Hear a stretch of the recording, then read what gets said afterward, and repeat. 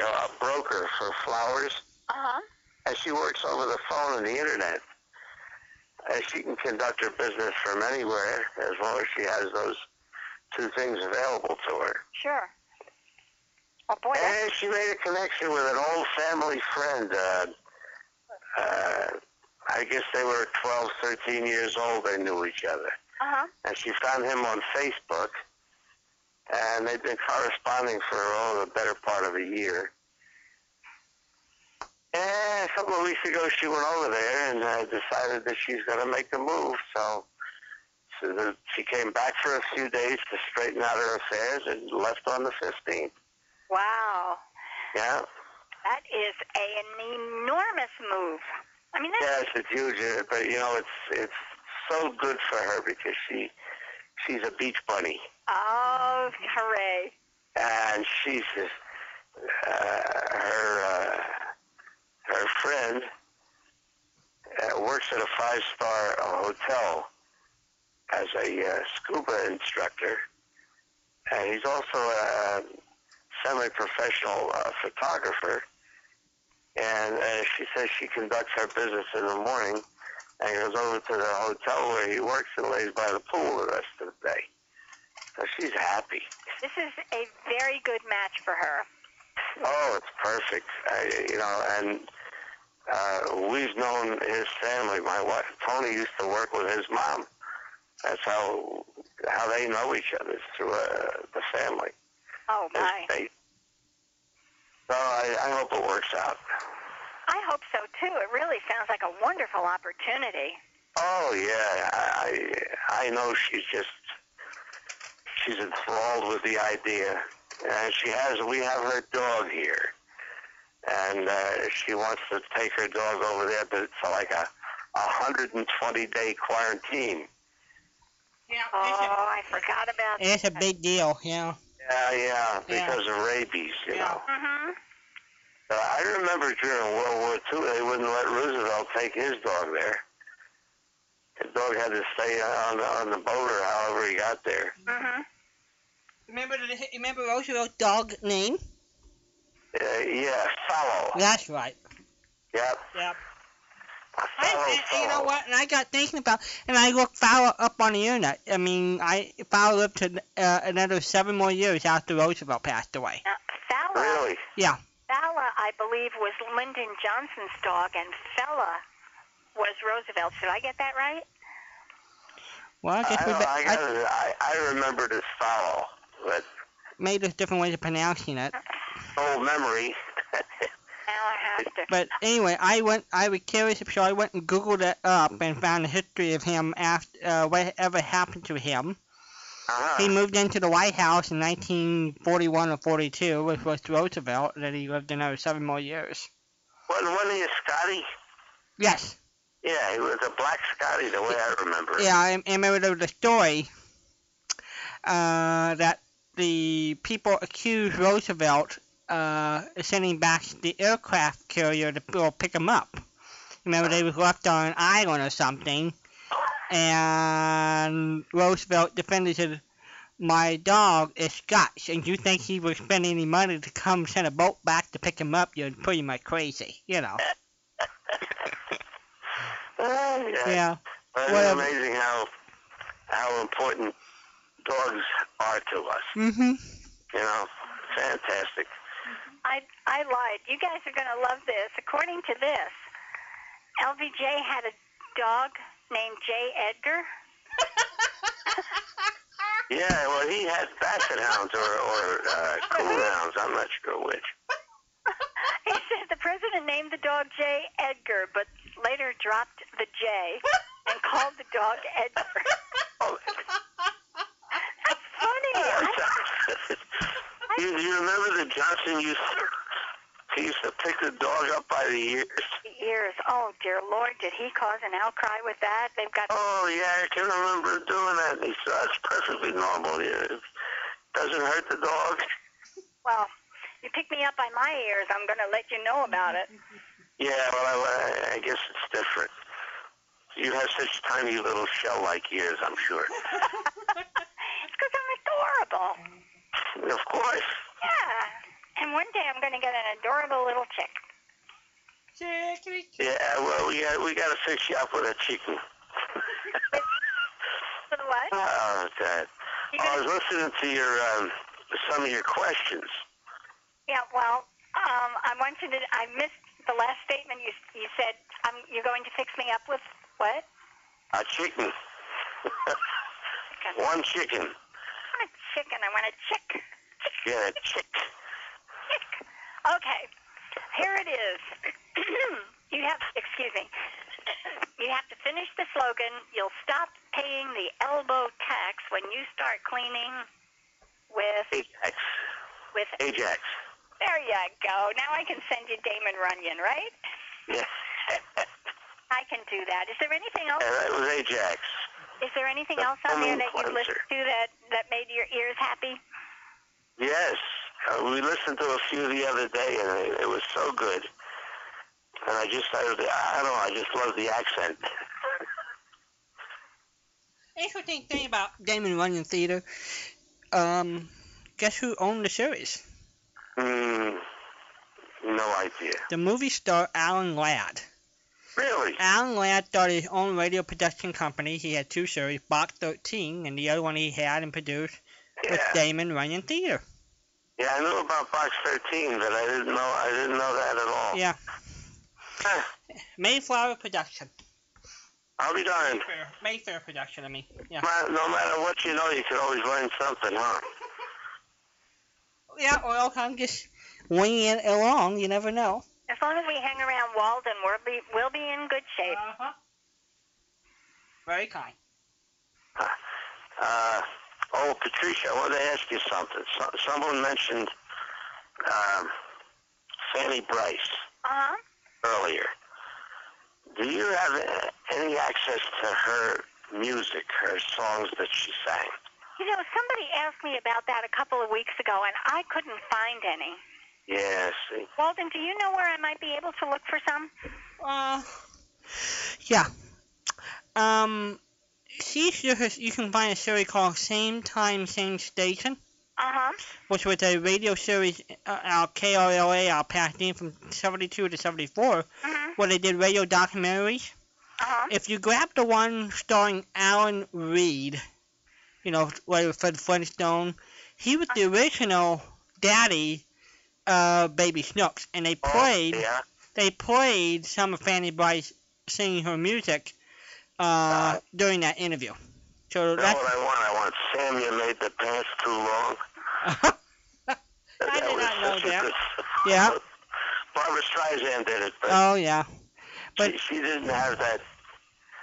She didn't have the same sound in her voice. No. Okay, yeah, she was the funny girl.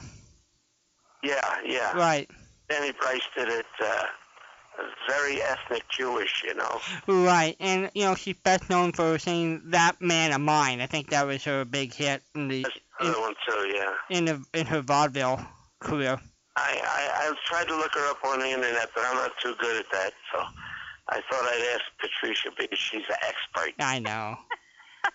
Well, she wants people to believe she is. However. She's got me convinced. I know. Oh, gosh, really? Oh, that is so cool. I'll see what I can do. Walden will help. That'd be deeply appreciated. My pleasure. If you find it, listen to it, because it's a cool song. Okay. In fact, you know what? Also, Patricia, if you have the good news shows, some of those songs Fanny Bryce sings on some of those good news books. Oh, no kidding. Yeah. Okay. So that's another source. I do have some of them. Yeah. So that's another place where you can find Fanny Bryce singing some of her music. Okay.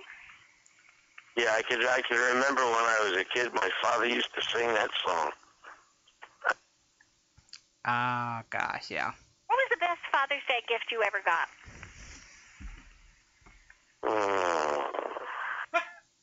What was the worst? That's a tough one. It's tough if your kids are listening, but I don't think they're listening, so you can be honest. I'm really having trouble singling anything out because I always got something pretty neat. Did anybody ever tell you about a really goofy gift? No, I'm drawing a blank on that. You always have a story for us. Just about the only thing I can ever remember is, I guess it was in the late 60s or early 70s, they came out with this hot lather for shaving. Uh-huh. And I wanted that, and my boys bought me that. I can remember that. That was really, that was a good gift. What happened to the product? I don't know. It must not have been that popular. I know it's not on the scene today, but yeah, I did get that, and I liked that a lot. That sounds pretty cool. Yeah, it was something that I'm trying to remember. You put your can of shaving lather in this thing, and as it came out through the spout, it was heated. Uh-huh. It was pretty cool. How interesting. I don't remember what happened to it. You're a good dad for not asking for a Lamborghini or a Rolls Royce. Oh, no. Nothing fancy for me. Simple folk. Yeah, bare bones guy. But no chicks. No cheating. No chicks. No baby chicks. You know, it's funny that the little chicks, they all look the same, but they turn out different. It's like babies. You want babies. Yeah, it's they all look alike. Transition. And they as I recall, they grow fast. Yeah. A couple of weeks, you know, they're entirely different than what they were when you got them. Uh-huh. And in about 4 months, they're supposed to start laying eggs. Parents who buy kids bunnies and chicks for Easter learn very quickly that even the bunnies grow very fast. Oh, yeah, you know, we had a rabbit. We had a bunny rabbit for years. And every Easter, I had to hand it over the fence to my neighbor because he had 2 little twin girls, and they used to look forward to playing with that rabbit on Easter Sunday. Oh, that is so sweet. You know, my daughter brought it home one morning. She left for school, and she returned, and she says, I found a rabbit.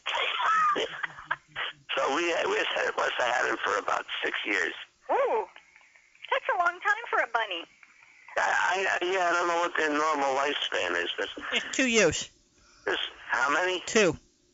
Yeah? Yeah. Oh, we had this guy forever. Yeah. I had a rabbit too, and we got Hoppy for 5. So it was very unusual to have rabbits live more than 2 years. Really? Mm-hmm. Yeah, I'm thinking we had this guy at least 5 years. Mm-hmm. Huh? It was fun though. They handed over the fence to the neighbors and watched their kids with it. That was fun. And what did you name it? As far as I can recall it, we didn't give it a name. It was known as the rabbit. Gee whiz. Now, my mother used to tend to it, and I don't know if she had a name for it, but I don't remember one. That's cute. Well, I'm glad that bunny was very lucky he had you. Yeah, well, our animals over the years have had very, very good lives and good attention. They truly did become, all of them became part of the family. Even we've had about 12 dogs, and we had 2 cats. Not balanced. And then the rabbit and a couple of, parakeets. Ralph? And a canary. And I had about 5 tanks of tropical fish at one point. Ralph, I have a complaint. But 12 dogs and 2 cats does not sound like a balance to me. Well, you know,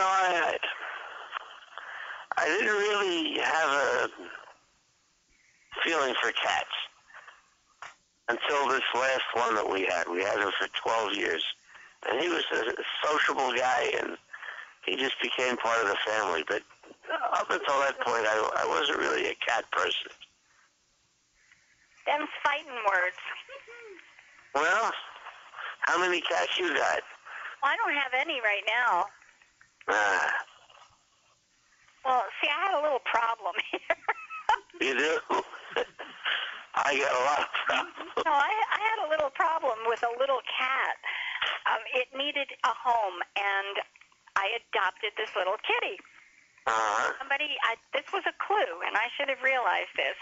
It was a wild cat, and it was very young. It was only about 5 weeks old, 6 weeks at the maximum, but it looked closer to 5 weeks. And the person who called me and said, please, you've got to take this little cat, had found it in the engine. It was playing in a car engine. Now, this is a cat that was born in the woods. So, I mean, this was an indication of what kind of a kitty this was going to grow up. Oh, yeah, it was a feral cat, yeah. Yeah, and I mean, it was a great little cat, but she needed space, and I truly have a very small apartment. And my vet helped me find a home for her, and she has a kitty to play with, so it really worked out very well. But that was my latest experience with a kitty cat. She was an adorable cat. She really was great. But her idea of fun at night was to clear my desk, so... I mean, she did. You could hear her coming, ka-thump, ka-thump, ka-thump, ka-thump, and she'd fly around the corner and take a leap and just put her little feet out and skid everything right off onto the floor. Oh, you know, the last cat, the cat we lost him about a year and a half ago. He walked off one day and didn't walk back, so we don't know what happened to him. But if you worked out in the yard, this cat would come and find you and lay by you and watch you work in the yard. Oh, how sweet. He was, I think it's unusual for a cat to do that. Yeah. Yeah, he was very attached. Did you give him a name? He lived a good part of his life in the woods here, where we have many critters that could hurt him. Yeah. And I don't know, I always said it, he was either very smart or very lucky. Because he had a long life out there. He didn't want to, he would come in the house, but he did not want to sleep in the house. How interesting. And he had the whole property to roam, and we never had a cat box for him, which I thought was great.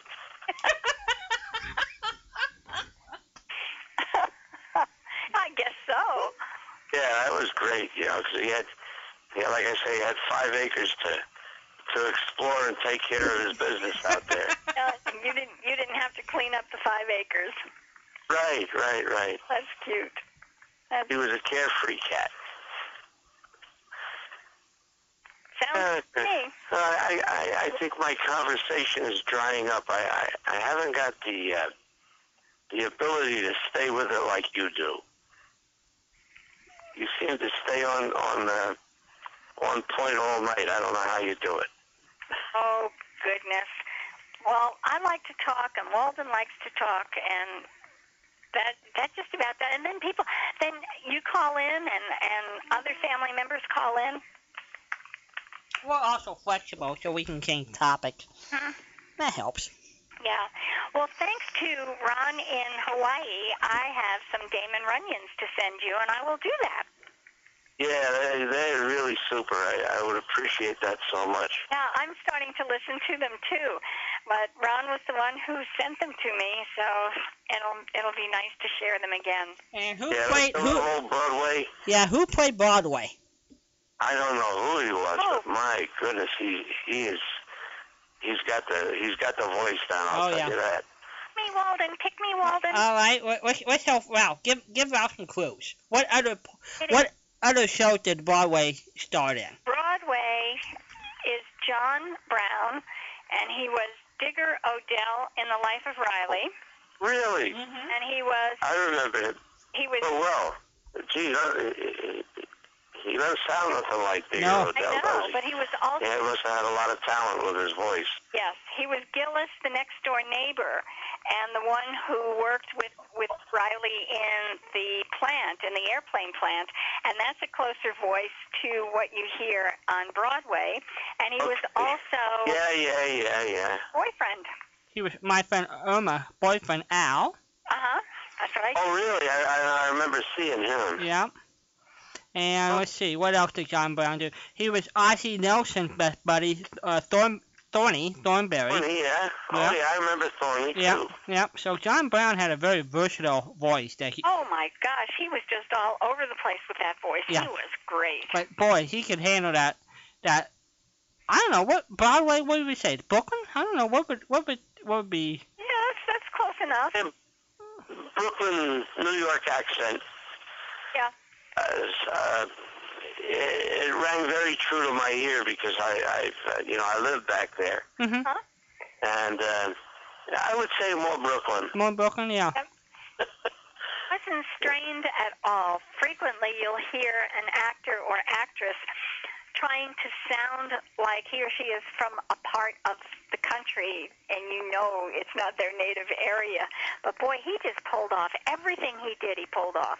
First early thing I have, he was part of Fred Allen's radio series, and he was one of the guys originally that Fred Allen was in Allen's alley when he was knocking the door. So. I didn't know that. Oh yeah. Yeah. I remember that too. Yeah. In the alley. Yep. Yeah, Allen's Alley. I used to get a kick out of old Senator Claghorn. Senator Claghorn, played by Kenny Delmar. It was interesting, Kenny Delmar, who was a great announcer on radio, who played that character. You know how he came up with the voice for Senator Claghorn? It's a great story. No, tell me. Kenny Delmar hitchhiked a ride, and the guy who picked him up was a Texas salesman, and that's the way he talked. And so Kenny Delmar rode with him for all these miles, and then when they decided to do the out, that's the voice he used to copy. That's great. Yeah. You got a lot of them, Walden. You're a wealth of information. Well, it helps out. It helped doing a radio show. He's raising me well, Ralph. Yeah, well, there's a lot of people that did the radio acting that were very, very versatile. Mm-hmm. Totally amazed by some of them. I agree. Great, and a lot of them were good people, and a lot of them were great storytellers, and that's why a lot of those stories sticks in my head. And they just stood in front of a microphone with a script, but they made you believe every part of the story was real. Yeah. That's talent. Yeah, it didn't feel like they were just reading a script. Yeah. No. Amazing. I know I couldn't do it. It's a gift. There's no doubt about it. That's how come they got to do the jobs. Mhm. I would say, but And we didn't. When I was a kid, I wanted to be a sound effects man on the radio. No kidding. What made you? Oh yeah, the teacher said, "What do you want to be?" I said, "I want to be a sound effects man."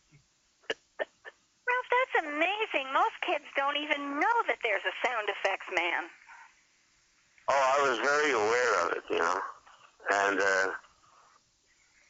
still today, there are very few of them around. Yeah. The old school sound effects man. Right. But where's the guy? Country Home. What's the name of that program? Prairie Home Companion. Prairie Home Companion. Yeah. Well, he's got a sound effects man working on that program, and I got to see him operate a couple of times, and it's amazing. He doesn't have that much stuff to work with, but he can make any kind of sound you want. I think sound effects people were among, and probably were, the most underrated part of old-time radio. no one was more unrecognized and underrated than the sound effects people. Yeah, well, it's funny. I like them, though. I thought they were the greatest. Do you remember one where Jack Benny had a sound effects man, and the guy kept breaking in with all kinds of stuff, and Benny was going nuts? Gene Twombly. That was so funny. Yeah. That was really the name of Jack Benny's really true sound effect man. They wrote a part for that. Oh, my goodness. Yeah. Listen, I'm going to leave you good folks. Well, I'm glad you called in, even if I don't have a check. Well, I'll work on it. Yeah. I mean, it's hard to be adorable when you don't have a chick. You're a chick. I'm a chick. Yeah, you're a chick. You're too funny. Okay, we'll work on this. Walden, say goodnight to you. You stay lovable. Same here, Ralph. You stay cuddable, and we'll talk to you in 2 weeks. Cause next week have a good time at that. Is that a convention you go to? Yeah, it's a convention. I'm running a convention in Seattle. We'll broadcast it here. So Patricia gets to play hooky while I'm working, and that's what we'll do. Okay. All right, Patricia, I'm going to be sending that envelope back to you. Oh, please do. Oh, I meant to tell you. Ralph finally got one where his root person didn't make crayon marks all over his... Oh, wow. That's the old guy. It's so funny. I'm putting a little something in there for you, too. Oh, that's sweet. Thank you. Sending it back empty. Okay. All right, good night now. Good night, Ralph. Hi, Ralph. Thanks for calling. Bye. Bye-bye. There goes Ralph. 714-545-2071. I forgot to tell you. You forgot what? That the Eagle has landed. Hooray! Yeah, from Nolan's mailbox to mine. And I sent it out on its 13th trip. I tell you, this Eagle, it really is flying quicker than normal. I hope to tell you. Now, I may have wrecked it. I think it was okay. I put some 3-cent stamps and a 20-cent stamp on it. I added to it. Yep. Because, the second ounce postage went up from 17 cents to 20 cents. You were being honest. Well, 13 trips out of a single envelope. I don't know.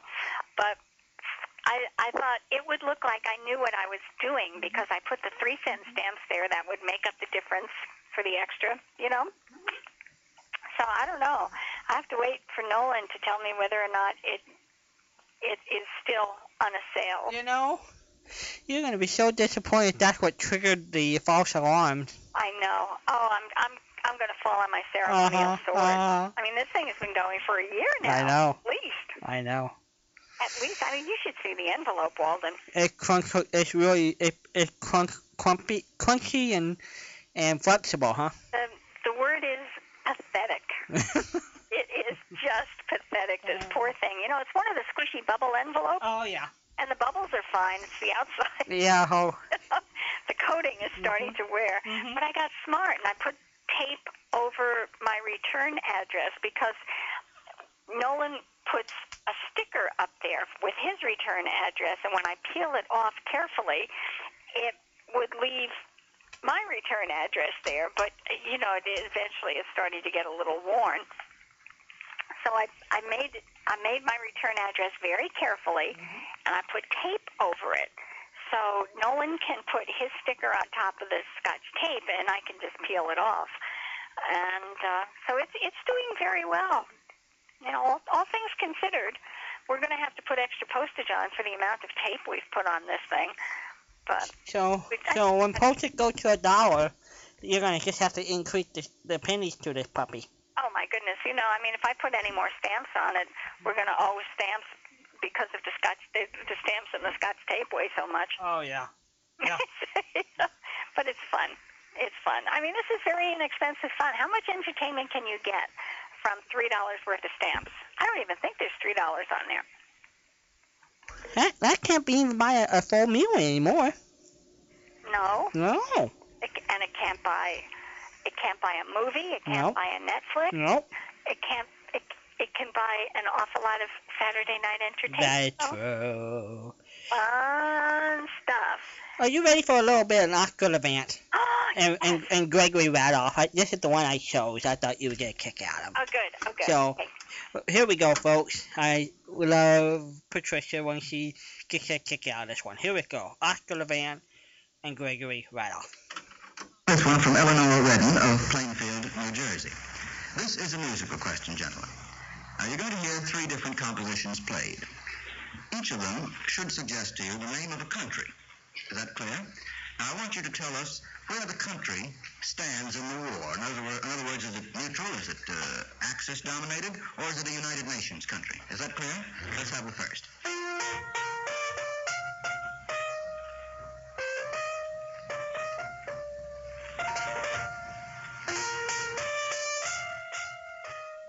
Mr. Radoff. That's a Romanian Rhapsody by Inesca, and that's for the Germans. That's absolutely right, Mr. Radoff. That's very good. Did you get that, Mr. Levant? I wouldn't have gotten it.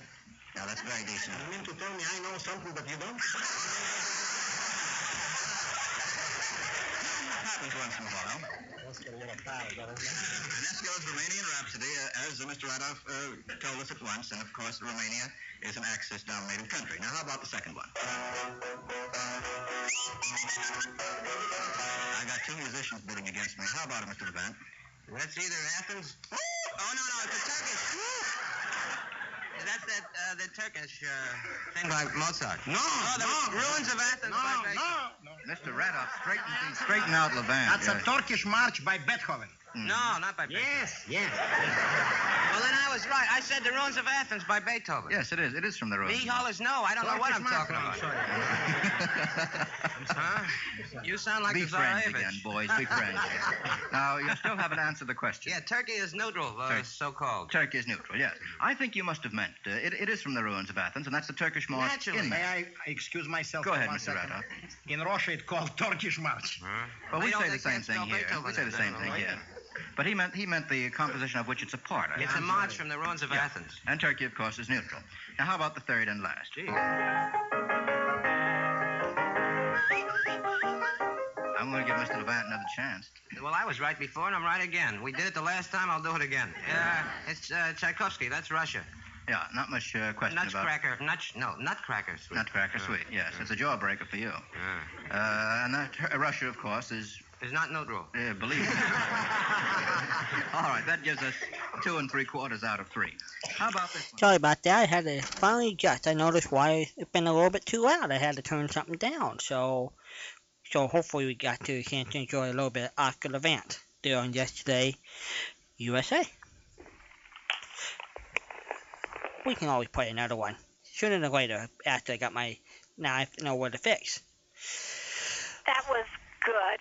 I had to take my phone headset off and listen on my radio headset because sometimes it doesn't come through the phone properly. Yeah, and and I figured out how to adjust that to make it sound better. Oh, no kidding. Yeah. I mean, I don't mind doing it. It's just that I'm a second or 2 behind you. So when you come back and say, and that was Oscar Levant, I'm still listening. That's good. On the broadcast. So. Yeah. Oh, gosh. Well, let me see what I did with my stuff here. Oh, stuff. I have stuff. Happy Father's Day, everybody. Oh, no, we're still a little short with Ron, huh? Yeah, he's still waiting for the kids to come over to say Happy Father's Day. How much time do we have? I think he's 3 hours behind us. 3 hours, okay. So we've got another 2 hours, not even 2 hours. Yep. Another hour and 45 minutes. And 47 minutes. Mm-hmm. Right? Right. Okay, I'm good. All right, now, we have got stuff tonight. Well, we didn't give people our email addresses if you want to get in touch with us or yell at us for something or say nice things. What is your... Oh, I'll tell them. Well, you there?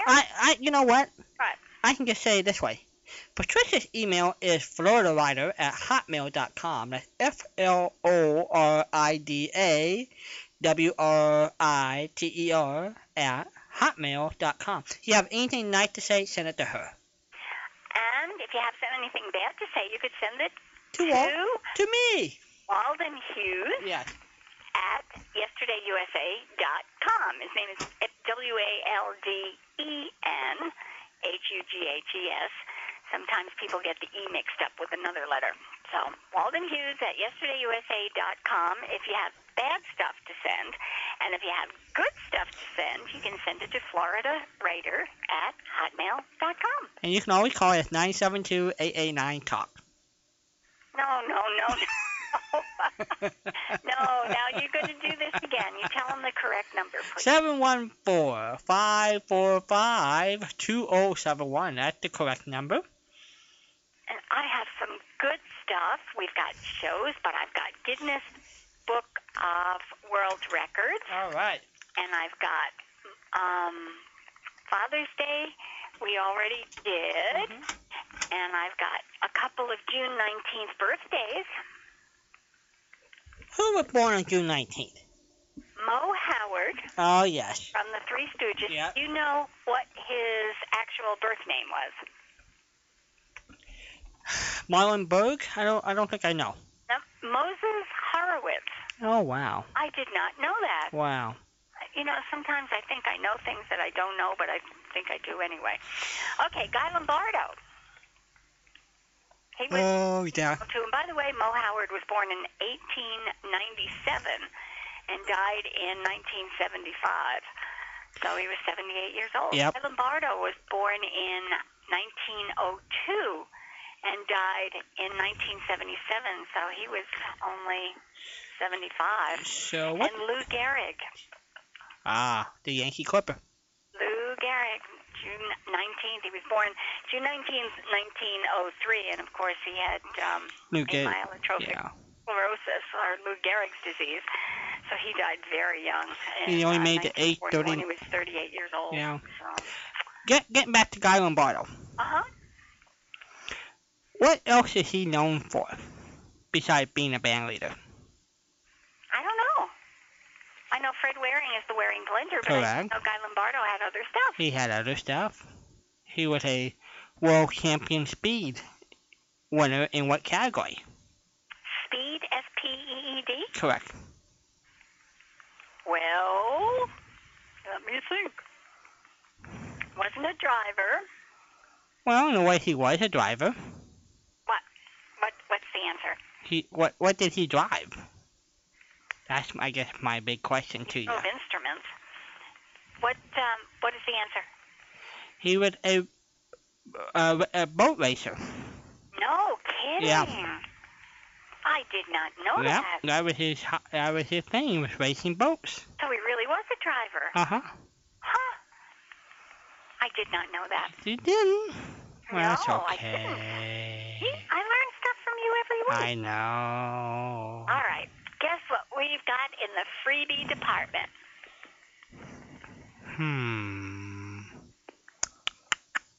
What were we working on last week? We were working on... Ran out of ice cream. Yeah, I know. I'm trying to figure out what you were on the look for. Was it cookies? Yeah, I tried to find cookies. How about brownies? I didn't find any cookies, though. I think that's terrible. How about brownies? Nope, didn't find brownies. Oh, I know what Patricia found, that she have already taken advantage of it. What? Hot fudge. Oh, I didn't find any hot fudge. Take advantage of it. I went looking for chocolate. Chocolate. Chocolate is a very big category. Mm-hmm. So I found in Jack in the Box, of all places, a birthday club. You have to go, and this is a screwy address. I'll give anybody the address. But for a birthday, they will send you a coupon for your birthday, and you can choose chocolate overload cake for your birthday. Wow. Your cheesecake for your birthday. I love cheesecake. These mini churros, and I don't know what that are. That's a Mexican, those rolls twisted and powdered sugar on them. Oh, sounds good. It's wonderful. Okay, well, chocolate overload cake sounds pretty okay to me. And I have the coupon address. So if anyone would like the Jack in the Box coupon address where you can email and actually, you fill in a form online. It is the strangest thing. When you go to jackinthebox.com, Yep.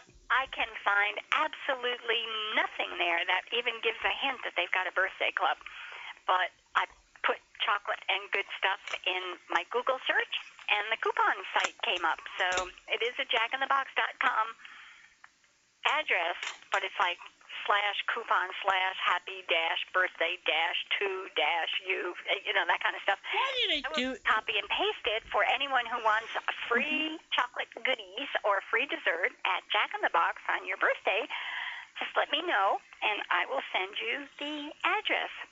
I wonder why they bury things like that. I don't know. That Yeah. happened in a couple of other places, too. But, boy, I found them. And TCBY, our very friendly yogurt people who had Mother's Day freebie. Yep. Mother's Day? Yep. They have a freebie for Father's Day tomorrow. Nice. It says, dads across the country, for all they do, they will be rewarded with a small copper cone of TCBY's recently released Super Fro-Yo, whatever that is, or any of its other signature yogurt products for Father's Day. Isn't that neat? Do you remember what TCBY stands for? We looked it up. You looked it up for us. Yes, we did.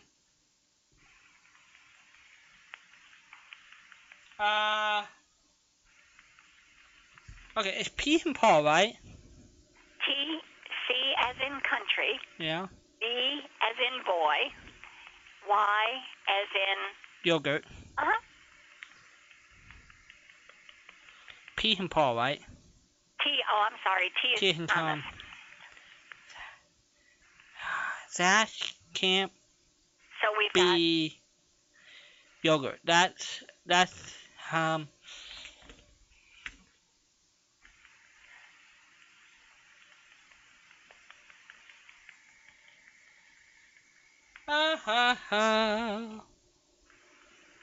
I don't recall. I can't think of it. What it is? the country's best yogurt. And it's so simple and makes such good sense that we can't remember it. So anyway, for all the daddies in the world, TCBY is rewarding you with free ice cream cone tomorrow, or yogurt, frozen yogurt cone. And we have some special, really special stuff. I found that this week in June is Meet a Mate Week. National Meet a Mate Week. Very romantic. Very. Very. I don't know how you're going to cram that into 6 days. That's what it says. Well, they say June is the big month for weddings. I guess you meet your mate on one June and marry up the next, I guess. Oh, I guess, a year is about right. Okay. Now, this week, from June 23rd to June 26th, is National Watermelon Seed Spitting Week. Oh, boy. Isn't that good stuff? Yeah. It's really good. Okay, I've got some special stuff. You always 17th, do. 1942. What do you got there? The Spence, known as Theater of Thrills, debuted on CBS. Suspense. Yeah. Hello there. I just came back from a gig, so I'm exhausted. We thought you were celebrating Father's Day a couple hours early. No, I had to play for Father's Day banquet. Hey, listen, Patricia. Yes. Do you have Frank Merriwell? Is that his name, Walden? Merriwell. Frank Merriwell. You bet. You got some of his stuff? I have some of his stuff, but not very many. Okay, I'll probably send you a lot. Also, how about Walden? Tell me about Alan Young. Yes. The one and only Alan Young. You have Alan Young shows? You have any, Patricia? I don't think so. No. I'll send you some Alan Young. Tell Patricia who Alan Young was. Well, whatever you know about him. Alan Young is a really nice man who comes on the show whenever I want to call him. He was from Canada. Actually, yeah, he was from Canada. He came down to the United States when he was 17 started his first national radio show in 1944. And when he went off the air, he sort of came up with some of the famous characters, like Senator Claghorn, Kenny Delmar, and Jim Backus, and those guys spun off the Alan Young show to start their own career. Yeah. And Alan Young tried again in the late 40s. He was Jimmy Durante's co-star after Gerald Moffat left, or Gary Moore. And no, Thomas Gary Moore. Let's see, what did Gary Moore go by his real name? Thomas Moffat, I think it was. Anyway, so Alan is still very much with it, still doing cartoon voices and writing books. So he's still a busy guy. Well, the PS to that is that he got to Canada. Also, quickly give me a synopsis, Walden, of Frank Merriwell. Frank Merriwell. Guess, all right, I'll give you a trivia question for...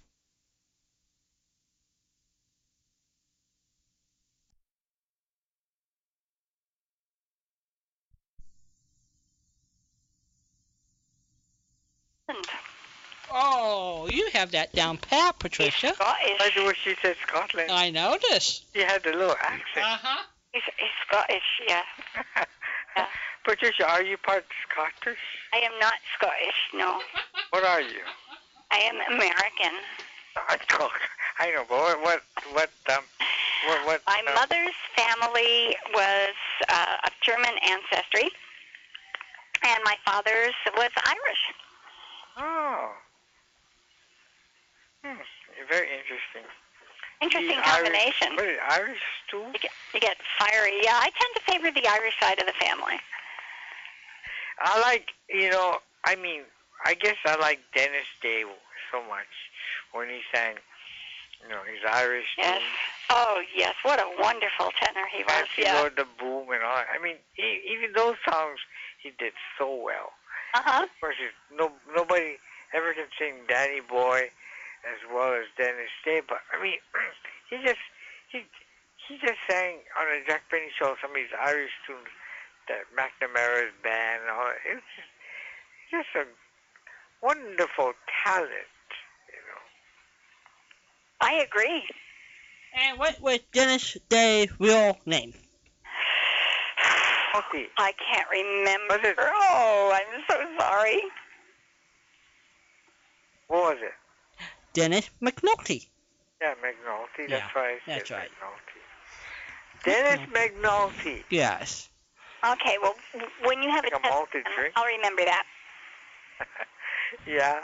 You don't hear too many Irish tenor singers around too often anymore, do you? No. We don't hear any singers very much anymore. Think about it. Uh-huh. Are you excited, Walden, about your trip on Wednesday? I am. I'm putting in a lot of work into it, so I'm setting a lot of other projects to get it ready. And I feel really good. It looked like everybody coming that we invited, and I still got a lot of work in front of me, just trying to fill in the interviews and seeing who's available. And I'm probably going to be the main guy on the air pretty much all the time, hosting it and doing interviews. So, yeah, I'm looking forward to it. And we'll be broadcasting it live, and it'll sound really good because Paul Mazurek will be using laptop technology, so it should sound really good. Yeah, I'm looking forward to hearing you guys from Hawaii. From Hawaii. From Florida. It should be pretty neat. I know, Patricia gets to have the whole week off. What are you going to do, Patricia? I don't know. She's going to email us and I know. About some exciting. She'll probably read a book. Maybe I'll make some CDs and send them out. You never know. You never know.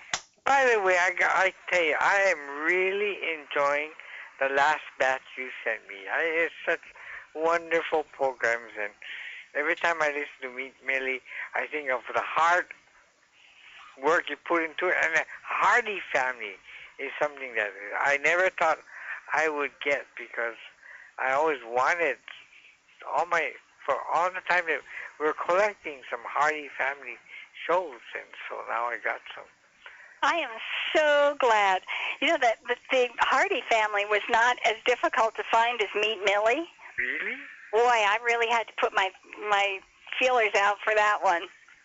That was hard. That was a hard one. So I'm very happy I found her. You know, on the Hardy Family one, it's interesting. Online, you can find a 1939 Hardy Family Christmas greeting.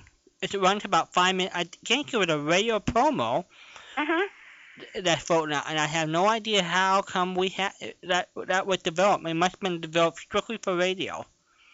I believe it was. Yeah. Ron, I think that's in the group of Hardy Family shows that I sent you. Okay. The Christmas greeting. Louis Stone was a fabulous actor who acted as a judge and the father of Andy Hardy. He was really good. Yeah. You know, it's interesting. The Aldrich family and the Hardy family both had what might be construed as screwy circumstances and screwy situational comedies, but they all made sense. Both made sense. And Mr. Aldrich was an attorney, and Mr. Hardy was a judge. Right. So maybe you had to have a legal background for a story to make sense. But you know, can you imagine living with a name of House Jameson as their name? Henry Aldrich's father's name was House Jameson, yes. He should have changed it to Sam Aldrich. It sounds more real than House Jameson. How would you like to be called House? You know what my favorite story about House Jameson is? Go ahead. Okay, well, you know, in the Aldrich family, you had one of those that had an East Coast, West Coast broadcast. So in other words, you would do a broadcast for the East Coast, and you wait 3 hours to do the broadcast for the West Coast. He did the broadcast in the East, and he went home, and it got to be showtime, and they called. He forgot about it. He was so busy reading a book. He forgot to come back to do the show, so they had a cover for him. Oh, my goodness. Oh, that's... He was at his house. That's better than Where's Tommy... house? So he said his house, yeah. No, it really is. That's better than Tommy Cook's bathroom story. I know it. I know, oh, poor Tommy being locked in. Tommy will be on the show with us live Friday, July the 8th, everybody. We will, Tommy Cook acted as William Bendick's son under Life of Riley. He was junior. Yeah. He was junior. Yeah. And Tommy or I will get on. We'll celebrate his birthday. His birthday's July the 5th. He's too busy working that weekend, July the 2nd. Peggy Weber got him in a Western, so he's going to be doing 2 shows. So we'll wait till he gets done doing the show, and we'll talk to him on Friday night, July the 8th. And we'll reminisce about his radio days, and people can call and talk to the one and only Tommy Cook. How old is Tommy Cook? Tommy will be a young 81. Wow. Yeah. Wow. 2 years older than... No, wait. I know. 2 years older than Patricia. I know. Huh? My 79th birthday is coming. 2 years older than Patricia. I still remember that call. Well, after we talked about Patricia, and I called him, you know, Patricia, I called him, and he said, you know, I just can't believe that you're 78 because you sure don't sound 70. They tell me you're 70. Something's wrong here because you just don't sound like it. I know. That was your friend Milton. He really thought that you were 70. Oh, that was funny. Well, you started it. You were the one who started it. You have to admit up front. I had to go to church and repent. Yes, you have. I couldn't believe how they were really believing. And he really believed it, yeah. You just don't sound 70. No, gosh, she doesn't sound. She sounds good for 78. Yeah, that was so funny. That was cute. I laughed all the way till I went to sleep. It was so funny. Well, anyway, you two, have a a good trip to Seattle, my friend. And thank you. Well, tell me about tonight's show. What did you do? Who did you play for? And how did it go? I was at the yacht club, and we made a Father's Day performance for, Father's Day tomorrow, and we played some, What song do you play for Father's Day? There's a song called, we could play Oh My Papa, which is Eddie Fisher. It was so wonderful. Yep. And there's a nice Hawaiian song called God Bless My Daddy, It was a real nice night anyway. And then Paul Peterson made a song called My Dad. My Dad, yeah. Dad, he So- was a man, something like that. And we did that. So we did some good warm Father's Day. So what are you going to do for Father's Day? My children, I have all girls, my one boy, but they all have, in-laws and stuff, and so, I don't know. I may end up listening to you tomorrow and crying in my water. Well, I'll tell you what's coming on tomorrow night, just to celebrate fathers. The first hour, we're going to run an interview with Don Amici. And Don Amici will talk about his career in radio. Then later that night, we'll run an Amos Nanny and Phil Harris, and then we're going to run a Ray Bream interview the second time when Les Paul came over to tell more stories. Why did Don Amici was Jim Amici and Don Amici the same people? Don Amici and Jim, was it Jim Amici? Yeah. Yeah. Huh? They were brothers. Well, they were brothers. Yeah. They sound alike, right? They did. In fact, that's what Don Amici lost his job on the Jack Armstrong show because his brother Jim was Jack, and Don was Coach Hardy, and they thought they sounded too similar, so Don had to leave the show. I couldn't. Yeah. But I really thought they were the same person because they sound so much alike, and I couldn't know which is Jim Amici, which is Don Amici. Yeah. Yeah, they looked very much alike as well. People for years, and I guess many still do, thought they were twins. I think Don Amici became more well-known because of, Edgar Bergen and Charlie McCarthy? Right, and he was a movie star. He was a good-looking movie star of the 30s. And Jim pretty much stayed with radio till the very end. But, see, was Don Amici with the Edgar Bergen show, right? Yep. Don Amici with the Edgar Bergen show. He also was one of Patricia's favorite. He was John in The Bickersons. Yeah. It was all Don Amici. Yep. It wasn't Jim Amici. But I bet you he could have fooled us and played John Bickerson and we wouldn't have known that. No, would not. Well, yeah. They could have passed off for each other. Anyway, one of the interesting thoughts you'll hear Don Amici talked about the famous Mae West broadcast. You'll hear Don talk about how he was the standby person for Lux Radio Theater, who, when a star couldn't make it, he was the one that they would call him to come in and fill in of a broadcast. And Mae West story, what was it about now? What was a Mae West? Mae West, in December 14, 1937, Art Schober wrote the Adam and Eve skit. It was played by Don Amici, who was playing Adam, Mae West was playing Eve, and Mae West put her little interpretation on it, and she was pretty much banned for radio for about at least 15 years. Yeah. Yeah. And, I thought that skit was okay. Mm-hmm. There wasn't anything overtly sexual about it. Even with her come up and see me sometime type spin on it, it was not a bad skit. I don't know what set the censors on fire. It was strictly her interpretation of it, I guess. But it truly just was not that bad. It wasn't even a case of being that bad. It was not bad. It was not naughty. It just wasn't. I mean, it was kind of a screwy script, but well, and considering Art Schober wrote it, I mean, that's the way he did it, But I thought it was very well performed.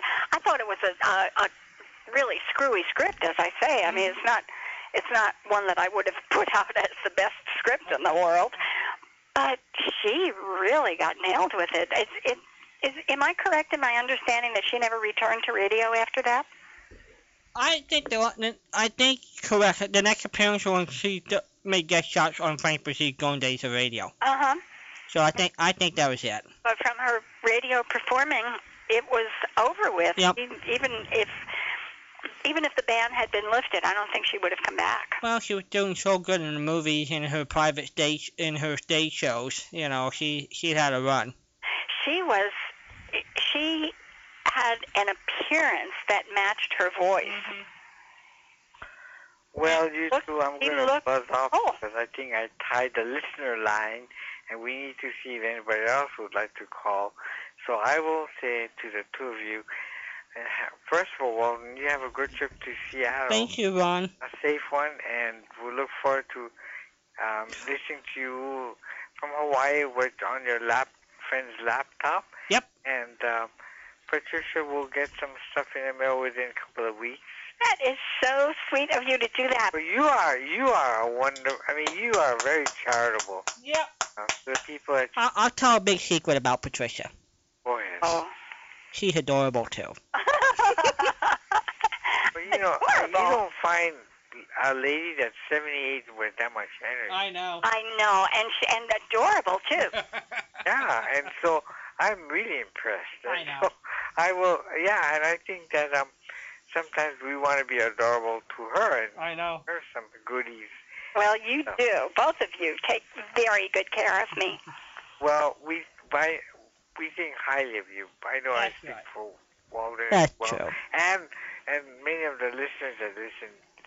But I sure would like to know what happened to the president of your fan club. Well, I guess we'll find out. Hopefully she's okay. And I'm asking she's listening. And I'm asking when she can get free, she'll give us a call sometime. I hope so. Yeah. You have her email, right, Patricia? Uh-huh. And email her and say, there's several people that are worried about you. And, need to hear from you. Or you whatever. bet. Okay, we'll buzz off and say to the two of you, aloha from Hawaii. Aloha. Happy Father's Day. It's drizzling. Oh, in Hawaii? Oh, no. Somebody just came back from Orlando last week and said it was really hot. Yeah. It was really hot in Orlando. Very hot. Very hot. It was a hot week. Yeah. There were a couple of days when it was really hot. 100 degrees, yeah. Unfortunately, he told me too that there are some people that really, because of the heat, they passed out. At Disney World because of the heat, and I guess they're not used to that kind of hot temperature. Who passed out? Some people were at people, the not your people. Okay. No, not my people, but just people. Well, it kind of sneaks up on you. It really sneaks up on you. You have to keep yourself hydrated, I guess. You have to stay well hydrated, and beer doesn't do it. Alcohol will just make the situation worse. So. All right. Well, on that, but you know what? On a happy note, Disney World is a wonderful place. I wouldn't know. You never been? I've never been there, Ron. I'm so ashamed. See, I'm a hermit. You don't believe me. I am an introvert and a hermit. Well, on your 79th birthday, I hope maybe I could get out. There you go. Yeah. We'll talk to you guys later. Aloha from Hawaii. Aloha. Father's Day. There's our tired orchestra leader, the one and only Ron. And the 714-545-2071. I think Patricia's doing really well. She did, home at 5 o'clock and she's still bouncing and bubbly, and she had a big day. You're doing good, Patricia. Okay, I'm upright. You are... able to take nourishment, I think. You are... Uh-huh. You're super good. You're very good. The show started late. I know. And all of a sudden, look at where we are on the clock. I know. First hour, we didn't have anybody. Since then, it's been raining good. Hello there, you're on the air. Well, I really don't know what to say about some of this, but... Well, okay. You do? Oh, yes, you do. I know it. I have faith. I have my own rumor I started at a restaurant one time. That's how much you're 78 years old. We were going in a restaurant, and the line was backed up to the door when we got into it. And these people came up behind me, and, you know, I didn't say it for their benefit. I was just making a dumb comment. And I told Barbara, I said, you know, I bet you won't get in here for 2 hours. And these people come behind me and his wife and some kids, I think, and somebody came behind him, and he said, I'm not waiting no 2 hours here. We're going somewhere else. And it was just a stupid comment, but he took it for fact. Did it clear out anybody ahead of you? No, that was the problem, but it sure cleared out everybody behind us. It was the wrong end. Exactly. Yeah, you should have talked forward and not backwards. How are you? It was probably a joke, but I remember hearing somewhere about a guy in the grocery store that had all these people ahead of him, and somebody came up behind him, and he turned around and said, did you sign up for that free Ferrari back there at the back of the store? And the guy said no and took off. And the whole line did. And he walked up and checked out and left. So that's how you clear out the front of the line. I like that. Free chocolate would work for me. Yeah. I was thinking a while ago when you were talking about going to the Jack in the Box website. Uh-huh. And you finding these off-the-wall little places on the websites. I was thinking she smelled the chocolate. I did. You knew. That's how you found it. I think so. It was my chocolate sniffer. Yeah. It really was. I mean, when you get something that is called the name of the dessert is chocolate overload cake. How could you miss it? You know? Yeah. Boy, oh boy. I'm about 6 blocks from a Jack in the Box, but I bet I could smell that. If I went outside in the parking lot, I'll bet I could smell the chocolate. Yeah, you probably could. Yeah, I'm good with that. How are you? Well, my back's giving me a pretty bad fit again. They supposed to do another shot Tuesday, and we'll see how that goes. Yeah. But it's been rough getting along the last week or so. What are they going to be able to do for you in the on a long-term basis? I don't know. You know, I had one of these shots in my shoulder probably 15 years ago, and I never had another problem. Yeah. And I keep hoping, but I don't think that's going to happen this time. Yeah. In fact, a whole different engineering job. What those they gave me the last time did help my hips and legs. I have a little problem occasionally, but it pretty well did a good thing on it. But on up in my back where it's so bad, it didn't do nothing much for that. It seemed to, but I don't know, the last week it's really gotten bad. And, you know, part of it might have been my own fault too, because I've been having to work pretty hard and lifting stuff, and I'm sure that didn't help. But I hope the shot's going to do some good. I hope so. That affects everything. I didn't call last week, and I didn't listen either. We had a tremendous storm through here Saturday afternoon. Really? And I'm still finding things hit by lightning. I think I've fixed most of them, and I had 3 computers messed up. And all these other things that blew over the mount with the TV antennas on it for this monitoring thing I have here. Uh-huh. For a company out of New York that monitors advertising. And luckily it didn't tear the antennas up much. They were salvageable, but it blew the mount over, and I got it back on, but I got to do some major work about that. It's just going to take a while. Wow. And light switch and a little wall wart type transformer burned up, and how many hits? Computers. How many lightning hits? Do what? How many hits of lightning did you take? I really don't know. I suspect 2 or 3. Wow. I don't think they were all the same intensity, but it didn't matter. Lightning, he'll make a mess. Yeah. I guess I was lucky it was no worse than it was, because I've had some worse ones years ago. Oh, yeah, and it got one leg off the 3-phase line coming into the shop, but that was the power company's problem, not mine. But the last time I really got a hit on that 3-phase line, it burned up the motor on a milling machine, and at the time I had insurance on the machine. Mm-hmm. But the deductible was $500, and it cost $400 and something to rewind the motor. Oh, no. A lot of good that was. Yeah. Oh, my gosh. Boy, that's really serious stuff when you get hit more than once. Oh, it is. And you have that much stuff that got fried. Holy cats. Well, you know, it could have been a whole lot worse. The TV monitoring stuff, it went down, the computer wouldn't come back up, and they called me having a fit about that, and really what it turned out to be was nothing but one of these filters, you know, that you plug into the phone line. You plug your router in one side and your phone in the other. Uh-huh.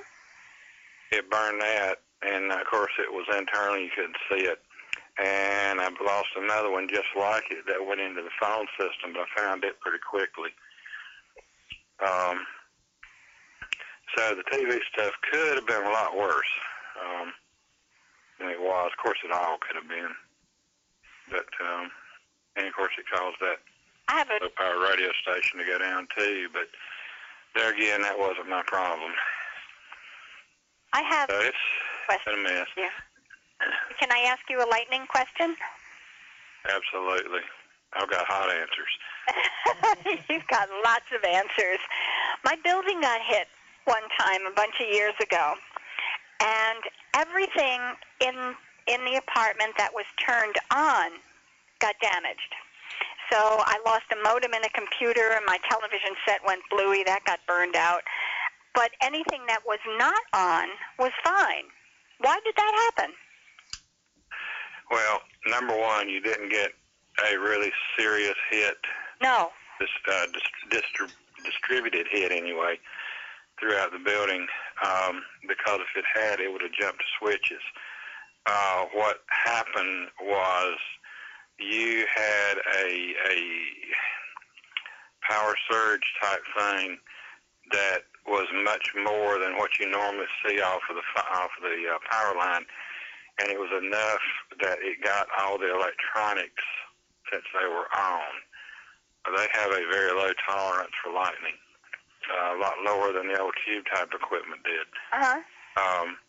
But in a really serious hit, a switch is nothing, because you can have tremendous arcs, and a switch won't stop it. So you really didn't get a bad hit, especially after it was distributed out through the building, but it was enough to get the electronics. Certainly did. I can lose a lot of stuff, but my telly went. Okay. I had to get a new telly. I don't know that I ever missed that much, but well, my problem is, no matter what I have, whether I use it much or not, if it doesn't work, it bugs the heck out of me. Oh, yeah, and if I've got to get it back on, even if I'm not going to use it. Uh-huh. And if it's... I mean, I want to be able to go turn the switch and it works. Right. And if it's the thing that doesn't work, it's the one you need. Oh, that's always the case. Sure. You haven't turned it on for 12 months, but that's the one you're going to need. Yep. Well, are you in the market for a question? I think I can dig up a question that might puzzle you. You probably can. I don't know. Let's see what we got here. I'm running low on questions. I have to do some homework next week. Let's see what we got here. Okay. All right. This is one that has been out before, and if you paid attention, you would know it. Fibber McGee and Molly had an animal that was sort of a pet, not a bird, but an animal, an actual animal. What animal did they have? Well, they had a horse at one time. They did have a horse. Do you remember the horse's name? Not right offhand. Horse is all I wanted, but the horse's name was Lillian, and we're going to have it on this one night. You done good. All righty. You got the answer. So that means you've already racked up a whole bunch of IOUs, so you can pick anything. Well, you can just add another one right now. Just add another IOU. 2 weeks ago, the following Monday, I was thinking of several things, but that was 2 weeks ago, so it's prehistoric. Okay, well, I did something with Ralph. We talked about it because he was in the same boat. He said, oh, my gosh, I don't know what I want. So I made him a disc with a couple of a whole slew of different shows. Would you like one of them? Well, yeah, that'd be all right. And then if there's something in there that really tickles you. Well, like I said 2 weeks ago, I had 5 or 6 different things that I wanted, and now they just will not come to me. So, you know how that is. Of course not. Sure, I'll send you a sampler, and there will be something in there that really twirls your turban. And you can let me know what it is. Well, I really need to write them down. That's what I need to do. Yeah, right. Uh-huh. Been there, done that. I used to be really good with grocery lists. I'm not good with grocery lists anymore. I used to have them in my head. Now I have to have them in my hand. Yeah. You know, you always... I know this had nothing to do with radio, but I ran across another thing that dawned on me the other day. You know, about the driving on the parkway and parking in the driveway kind of deal. You hear all kind of things like that. Well, another one occurred to me the other day. We put fabric softener in our laundry to make it soft and starch on it to make it stiff. Very good. Very good. And did you ever stop and wonder, on airplanes, the autopilot boxes, or the black boxes, not the autopilot, the black boxes, are virtually indestructible? So it begs the question, why don't they make the plane out of the same stuff? Uh-huh. I agree. Problem is, if we did, the people would still be falling down. Oh, well. It's the sudden stop. Yeah, but it would survive. Yeah, well, the plane would. Theoretically. Yeah, the plane would. It's the sudden stop for everything else that's a problem. But, you know, all my life, cars wrecked, planes crashed. Mm-hmm. Now, cars crash. And probably about 6 months ago, you would never believe on a national newscast, they were saying a plane wrecked in the Everglades. You're kidding. No, I'm not. I think the whole thing is stupid. I still say cars wreck and planes crash. But that's not the way it is, or at least on anything I see on TV around here. Cars crash. I think everything crashes. Trains crash, planes crash, cars crash. You know, it just occurred to me, apparently I didn't know it, but we have flying cars and flying trains now, too. I didn't know about flying trains. I knew about flying cars. Well, they got to be if they crash. There really are flying cars. Oh, I know there are, and they have been for a lot of years. They're just not really practical. They're not, at least not for everyday use. Yeah. They're really great to fly around up there, but when you have to come down, you've got to have something to come down on. You can't do it on a highway. No, but you know, the other thing is you can't you can't sit waiting for a parking lot spot or something. Mm-mm. I know that's inane, but no, I understand. You can't even hover like in with a helicopter. You know, you can kind of stay in one place with a helicopter, but flying cars don't do that. Nope, they do not, and they are terribly impractical. I don't even know. Are they still manufacturing them? I think I saw a mixed story that they're inventing a new one here the last 6 months or so. Trying to make it somewhat practical, but it needs a runway to land. Right. Yeah. Yes, that's the heck of it. And if that's the case, why don't they just go with a small plane? Mm-hmm. Or unless they've really gotten the cost down where it's a lot cheaper than a plane, but I can't believe that. Or how about just a miniature helicopter? I mean, people who want again, Walden? a miniature helicopter. Oh. Well, I had this thing about having beanies with propellers on the top. Yeah. And just kind of do a straight up and a straight down. I mean, that would be for people. You can't do that for a car. But I think we ought to have real propellers on our beanies.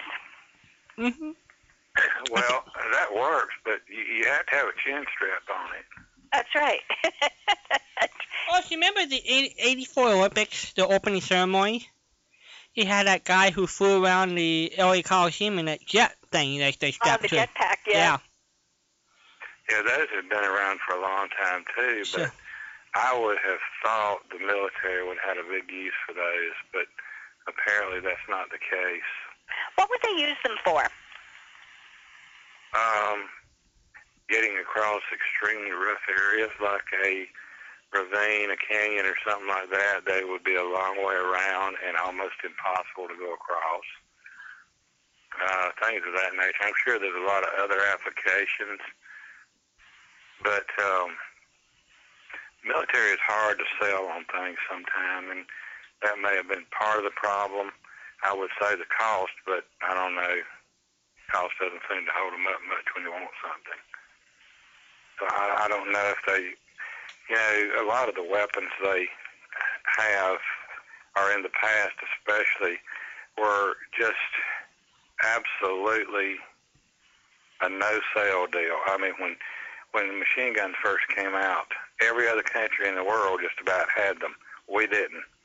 The theory of the military was that it was impractical to keep them supplied with ammunition because they would eat it up so fast. Mm-hmm. Now, this was back in the 1800s, or around 1900, and they just would not buy them because, it didn't make any sense. And now, it's a whole different story. There's some kind of a mechanism on a machine gun that, and an automatic firearm, that shoots 3 bullets at a time, short space, and 3 more. It shoots in bursts of 3. Yeah, a lot of the newer, the M16s, and I'm sure some others have it too, but it's called a 3-shot burst. Your fire selector is a 4-position instead of a 3. Huh? One being safety, and then you have single, 3-shot, and full automatic. I don't have any that have those. Mine just have the 3-position on the ones I have. Mm-hmm. That was before that came out, though. But it in a way, it was to conserve ammunition, I guess. But I guess it helped save barrels too, because some nitwit that would just about empty a magazine on full automatic really takes a toll on a barrel, because I grabbed a barrel on one of mine one time after about half a magazine. Youch! I'll never do that again. Youch! Let me assure you, you learn very quickly not to do that. Oh my gosh, you didn't need any fingerprints. It just, I imagine after a full magazine, or especially some of these extremely large ones, it could take the skin off of you. It's so hot, and that doesn't do a barrel any good, and that's why they always tell you never to fire a long burst like that. And I guess the 3-shot burst was a enforcement of that statement. As long as they got it switched on that, they're not as apt to, they can't do long, steady bursts at one time. I don't think they have those on heavy machine guns. These are SMGs. I don't think they would be on LMGs or HMGs. But they're a lot slower anyway. The LMGs and HMGs are a lot slower than the SFGs. All right, if we lost Patricia. Harwood? Nope, there she is. Here I am. You are one of the smartest people we know. No, I'm not either. Whatever possessed you to grab the barrel of a firearm that had just gone through a burst? Well, I'm trying to think of a good answer, but if you want the real answer, it's lack of sense. I wasn't thinking. You just don't think. You do, Yeah, and that's what happens to most accidents. The bad part is some are fatal. This one wasn't, thank goodness. Wow. And I mean, I knew better, but of course, most people have never even seen such a thing in, except on TV or in the movies, but they don't know. But I did, and had my mind on something else, I guess, and I just grabbed it. How many bullets are in a magazine? That depends on what magazine. Oh. If you specify a particular weapon, I might could tell you. Like, for example, the M16, the standard magazine was only 20 rounds. Oh. But they had aftermarket things, especially in the Vietnam era and all, of 40-round magazines. And what the guys, these were curved. They were called banana clips, and they were called banana for a reason. The things are curved like a banana. Mm-hmm. And what they would do is to take two of these 40-round magazines and reverse them and tape them together with electrical tape. And they were offset lengthwise so that you had enough to lock into the receiver at the top end and at the bottom end. So when you emptied one, you popped it out and flipped it over. It was a lot quicker than grabbing another one. Now there you could, theoretically, shortly, you could actually melt the barrel down. But that's what was done, but the stock magazine was 20 now. On the old Thompson, 1921 Thompsons. Yeah, the outside 1921, which a lot of people are familiar with in gangster movies. Those, the stock magazine was 20 rounds. But in later years, they also made a 30-round magazine. But the originals also had drum magazines. And these were round, and I'm sure you've seen them in the movies. They made 50 and 100-round magazines. And I've only got a 50 for mine. It's about 7 inches or so in diameter, and about 1 3/4, 2 inches, maybe 2 inches thick or long, if you're looking at it that way. And it has a clock spring mechanism in it. You have a big key on the back that once you filled it up, you wind this key up.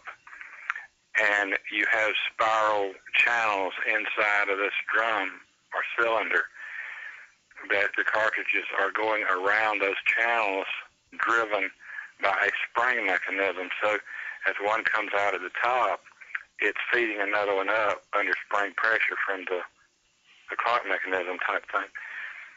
And as I said, they made a 50 and a 100. I don't know how big the hundreds were because I've never seen one.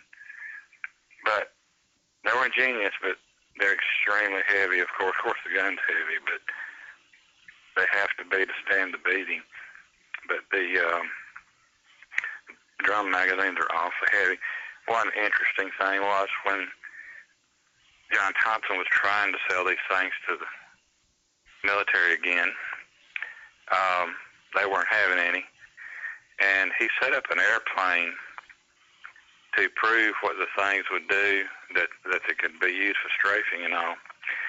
And he had 10 of these Thompsons set up on a frame, in the back part of the airplane, and of course they were all fed by drum magazines, and they had electric triggers on them, or electrically activated triggers, that the pilot could, fire from the cockpit. Well, what happened was they had overlooked the ejection of the brass. So this was a small plane, and the back of the plane filled up with brass and stopped the whole show. So, they could have had a port there that all the brass would have fallen out of the plane, and this would not have happened. And they learned that real quick, but they didn't see it to start with. That's a lot of firepower. Well, it is, but it is nothing to the Vulcan cannons they're using now that are 20 millimeters. And those things are so fast. They said if you could even see it, the slugs coming out of those things are only about 2 inches apart. And I forgot how many barrels is on a Vulcan cannon, but like where they have them mounted in helicopters, for example, they have huge racks of belted ammunition. I mean, these things are taller than a person that are feeding these guns, and I mean, it is absolutely mind-boggling what they would do. I mean, you cannot see it in a movie and understand what you're looking at without being there. It's just incredible. But, as time goes on, it takes stuff like that to win. And, people say, well, we shouldn't have war and all that, and I thoroughly agree with it. But, it's just like whether it's your neighborhood or a country, you always have somebody that wants something they don't have, and sometimes it gets bad enough that they want everything they don't have. Mm-hmm.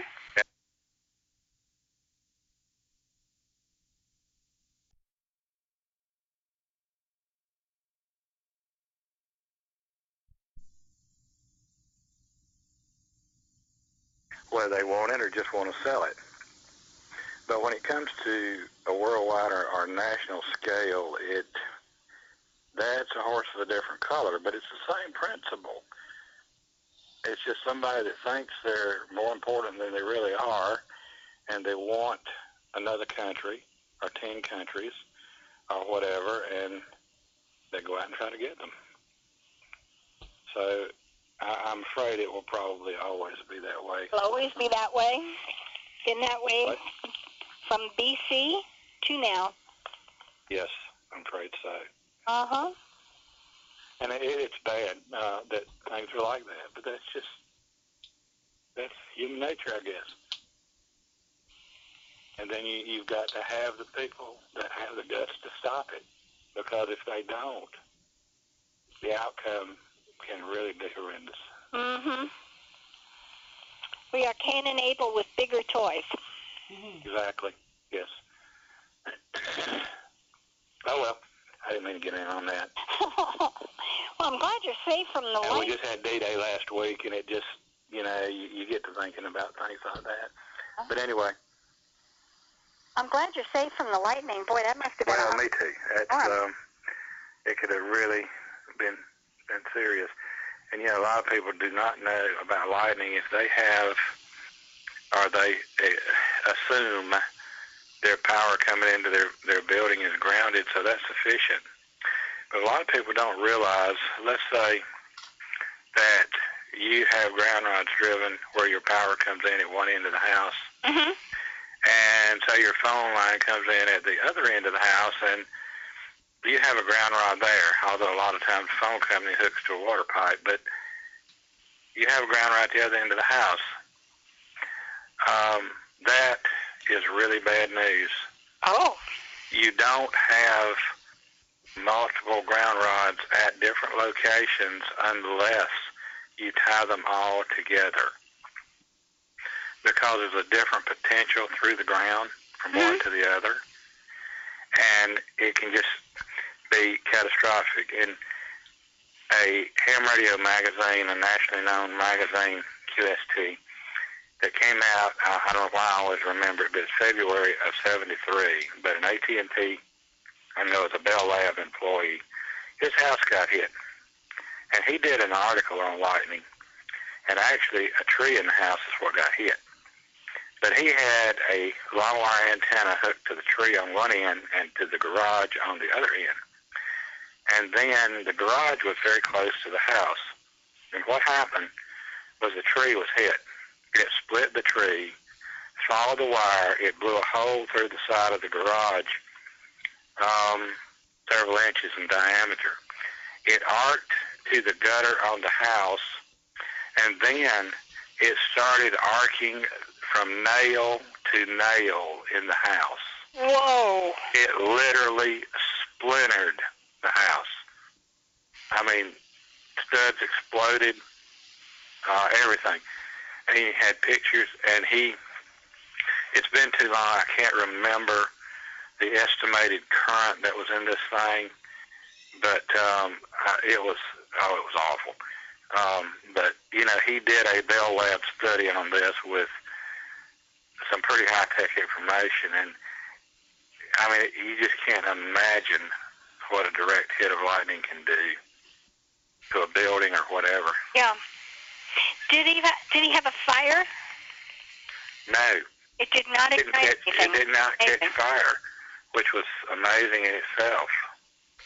But I guess it just happened so fast it didn't start. But, you know, apparently the nails just vaporized, and that's why the wood exploded. Wow. Can you imagine that kind of current?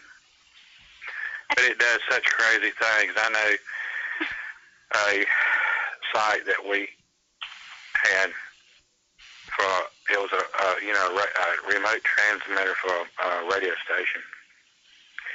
And they had a phone line coming in there, and my guy was there, and the station engineer was there, and, well, he didn't have a phone line protector of any kind. Uh-huh. So there was a nail driven in the wall. This was a wooden frame building with no sheetrock or anything on the inside. There were just the studs and the outer sheeting. And, I mean, nobody lived there or worked in there or anything. It was just a transmitter building and other equipment at the tower site. So what they did was took one of the wires from the phone line. You know, they're very small. Actually, nowadays they're 24 and 26 gauge, which is extremely small. But there was a nail in the wall. So he wrapped the wire around the nail, made a coil, and then ran it to the equipment. Well, they got hit eventually. And you know, it did not get past that nail. It arced off of it, but it did not get to the equipment. It burned up the coil. But what happened is, lightning doesn't like corners. It won't go around the corner. Mm-hmm. And just the fact that he had coiled that wire, instead of following the coil early in the turns, it arced off of it and stopped it. That's why when you put in a ground system and ground wire, you don't ever make a sharp bend in a ground wire. If you've got to make a turn, you do a slow arc or curve so you don't have a sharp turn. And you want, in the case of a ground wire, you want lightning to follow it. You don't want it to get off of it. Whereas in the case of your equipment, you don't want it to follow it. Now, I'm sure you really want to know all that stuff, but the whole point is that lightning can do some weird things. Very. And you're in Lightning Alley down there in Florida. That's one of the worst places in the country. Capital of the world. Lightning. Officially, this is the lightning capital of the world. It is. Uh-huh. Which kind of puts a very special spin on us, doesn't it? Yeah, well, I guess you could say y'all sure got some hot stuff down there. Oh, we've got some hot stuff here. Yep, it's a shocking display. Well, I'm sure you've had all your lessons you need today.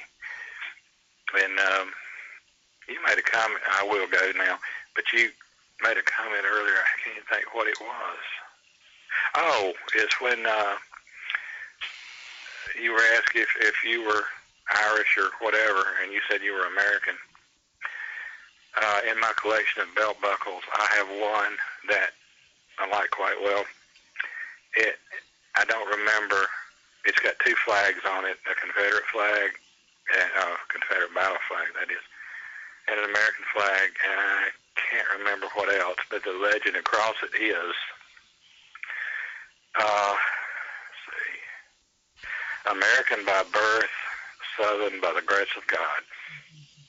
I've read that before. Yes. Do you wear that buckle, or is it strictly for your collection? No, I wear mine. Well, I'm not a Southerner yet. My education is not complete. You're going to have to work. You're definitely right. Yeah, but I'm doing very well. Oh, yes. Yeah, you're working on it, and that's good. Thank you. And I even came prepared with some things. You were surprised that I knew some things, so I'm really proud of myself. Absolutely. Well, you'll get there eventually. I don't think so. It's going to be a long trek, Harwood. Long trek. Yeah, during the war, deserters that went north were called galvanized Yankees. Maybe you'll be a galvanized Southerner. Does it hurt? No. Okay. It was just a statement. Okay. But that's what they were called. All right. Okay, I'll consider it. Okay. Yeah. Galvanized Yankees were not a good thing. Can I have dual citizenship? Galvanized Southerners might get a little better. Ari, can I have dual citizenship? I don't know if that's possible. You may have to renounce one. Oh boy. But then the question is, why would you not want to renounce it? Oh dear. I'll have to ponder that. Okay. All right.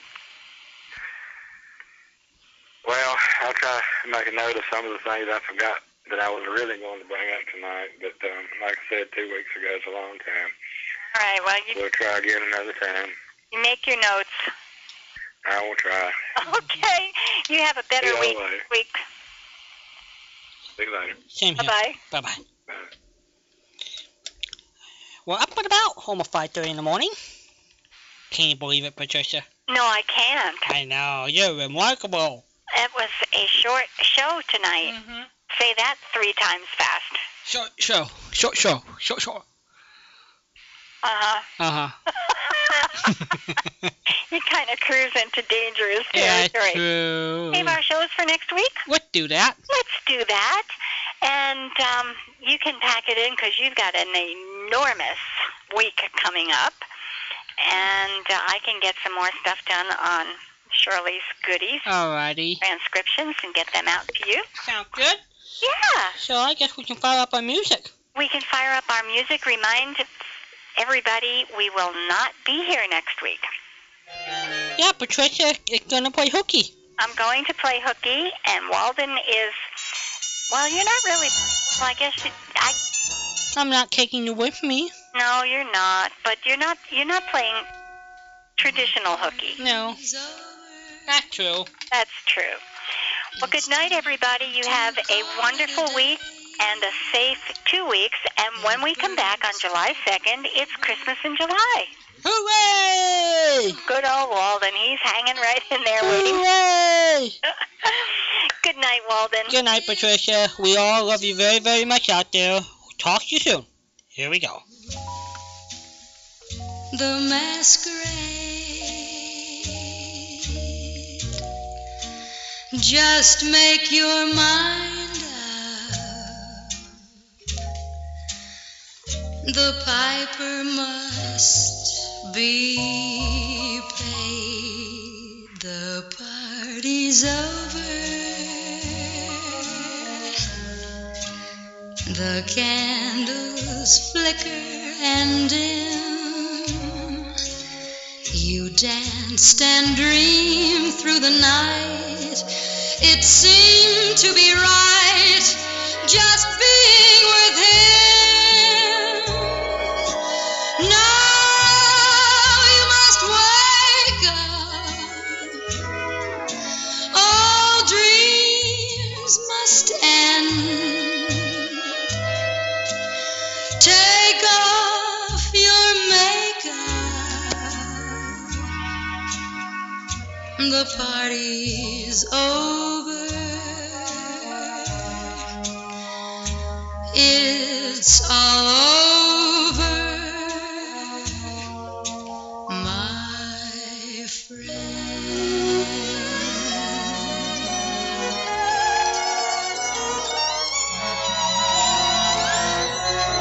Now you must wake up. All dreams must end. Take off your makeup. The party's over. It's all over,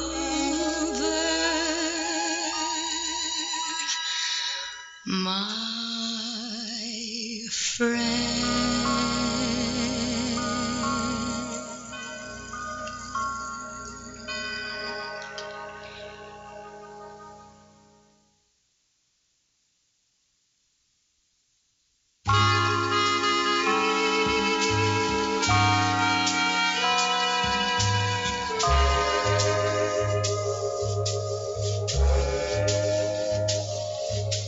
Nothing in the world can thrill me anymore. Faraway trips, seagoing ships, not half as thrilling as touching your lips. Nothing that can quite fulfill me anymore. Broadway shows, evening clothes, you have more glamour than any of those. Once I used to dream of Paris in the spring,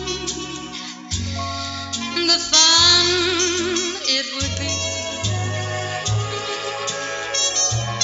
Now I can see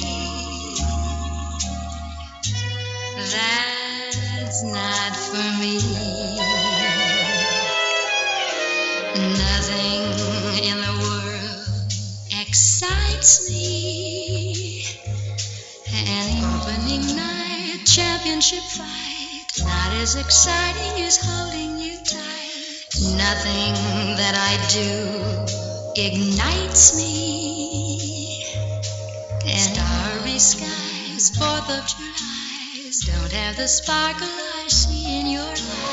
Don't know what to say, don't mean to be blasé, but darling, it's true,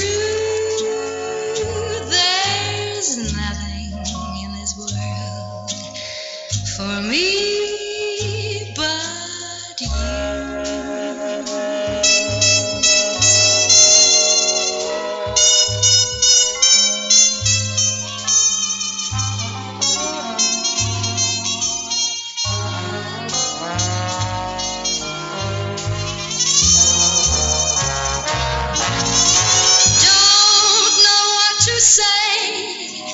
Don't mean to be blasé, but darling, it's true.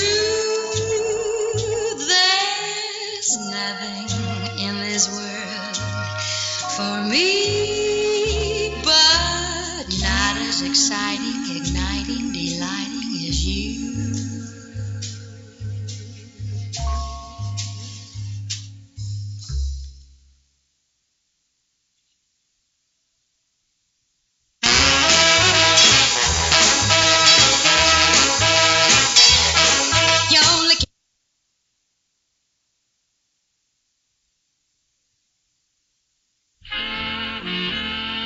And hello everybody, it is Sunday night.